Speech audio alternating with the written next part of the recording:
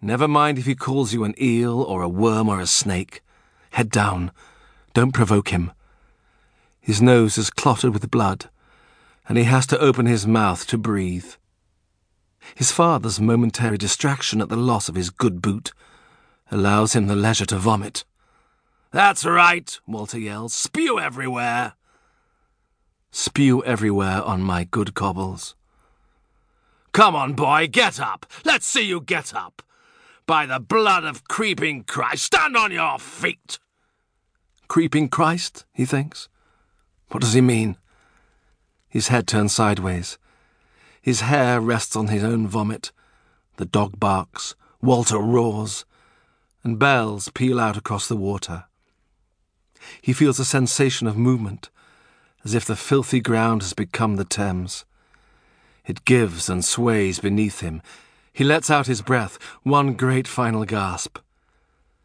"You've done it this time," a voice tells Walter. But he closes his ears, or God closes them for him. He's pulled downstream on a deep black tide.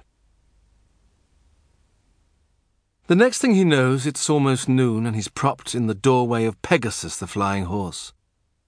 His sister Cat is coming from the kitchen with a rack of hot pies in her hands.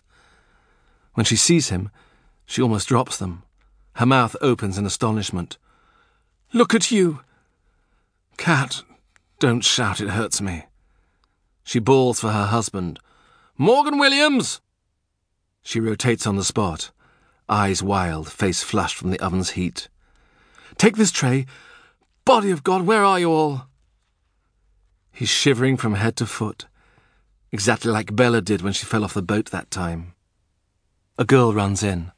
"The master's gone to town." "I know that, fool." The sight of her brother had panicked the knowledge out of her. She thrusts the tray at the girl. "If you leave them where the cats can get at them, I'll box your ears till you see stars." Her hands empty, she clasps them for a moment in violent prayer. "Fighting again? Or was it your father?" "Yes," he says, vigorously nodding, making his nose drop gouts of blood. "Yes," he indicates himself, as if to say, Walter was here. Cat calls for a basin, for water in a basin, for a cloth, for the devil to rise up right now and take away Walter, his servant. "Sit down before you fall down." He tries to explain that he's just got up, out of the yard. It could be an hour ago, could even be a day, and for all he knows, today might be tomorrow.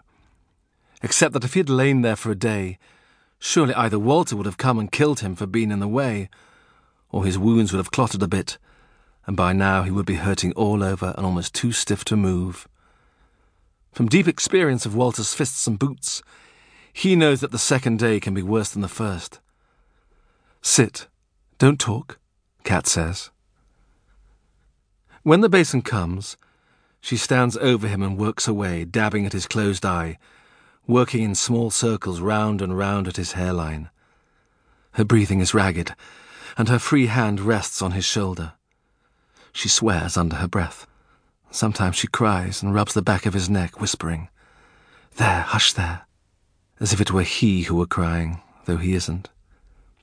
He feels as if he's floating, and she's weighting him to earth. He would like to put his arms around her and his face in her apron and rest there listening to her heartbeat. But he doesn't want to mess her up, get blood all down the front of her. When Morgan Williams comes in, he's wearing his good town coat. He looks Welsh and pugnacious. It's clear he's heard the news. He stands by Cat, staring down, temporarily out of words, till he says, "See?" He makes a fist and jerks it 3 times in the air. "That," he says, "that's what he'd get. Walter, that's what he'd get from me." "Just stand back," Cat advises. "You don't want bits of Thomas on your London jacket." No more does he. He backs off. "I wouldn't care, but look at you, boy. You could cripple the brute in a fair fight." "It never is a fair fight," Cat says. "He comes up behind you, right, Thomas, with something in his hand." "Looks like a glass bottle in this case," Morgan Williams says. "Was it a bottle?" He shakes his head. His nose bleeds again.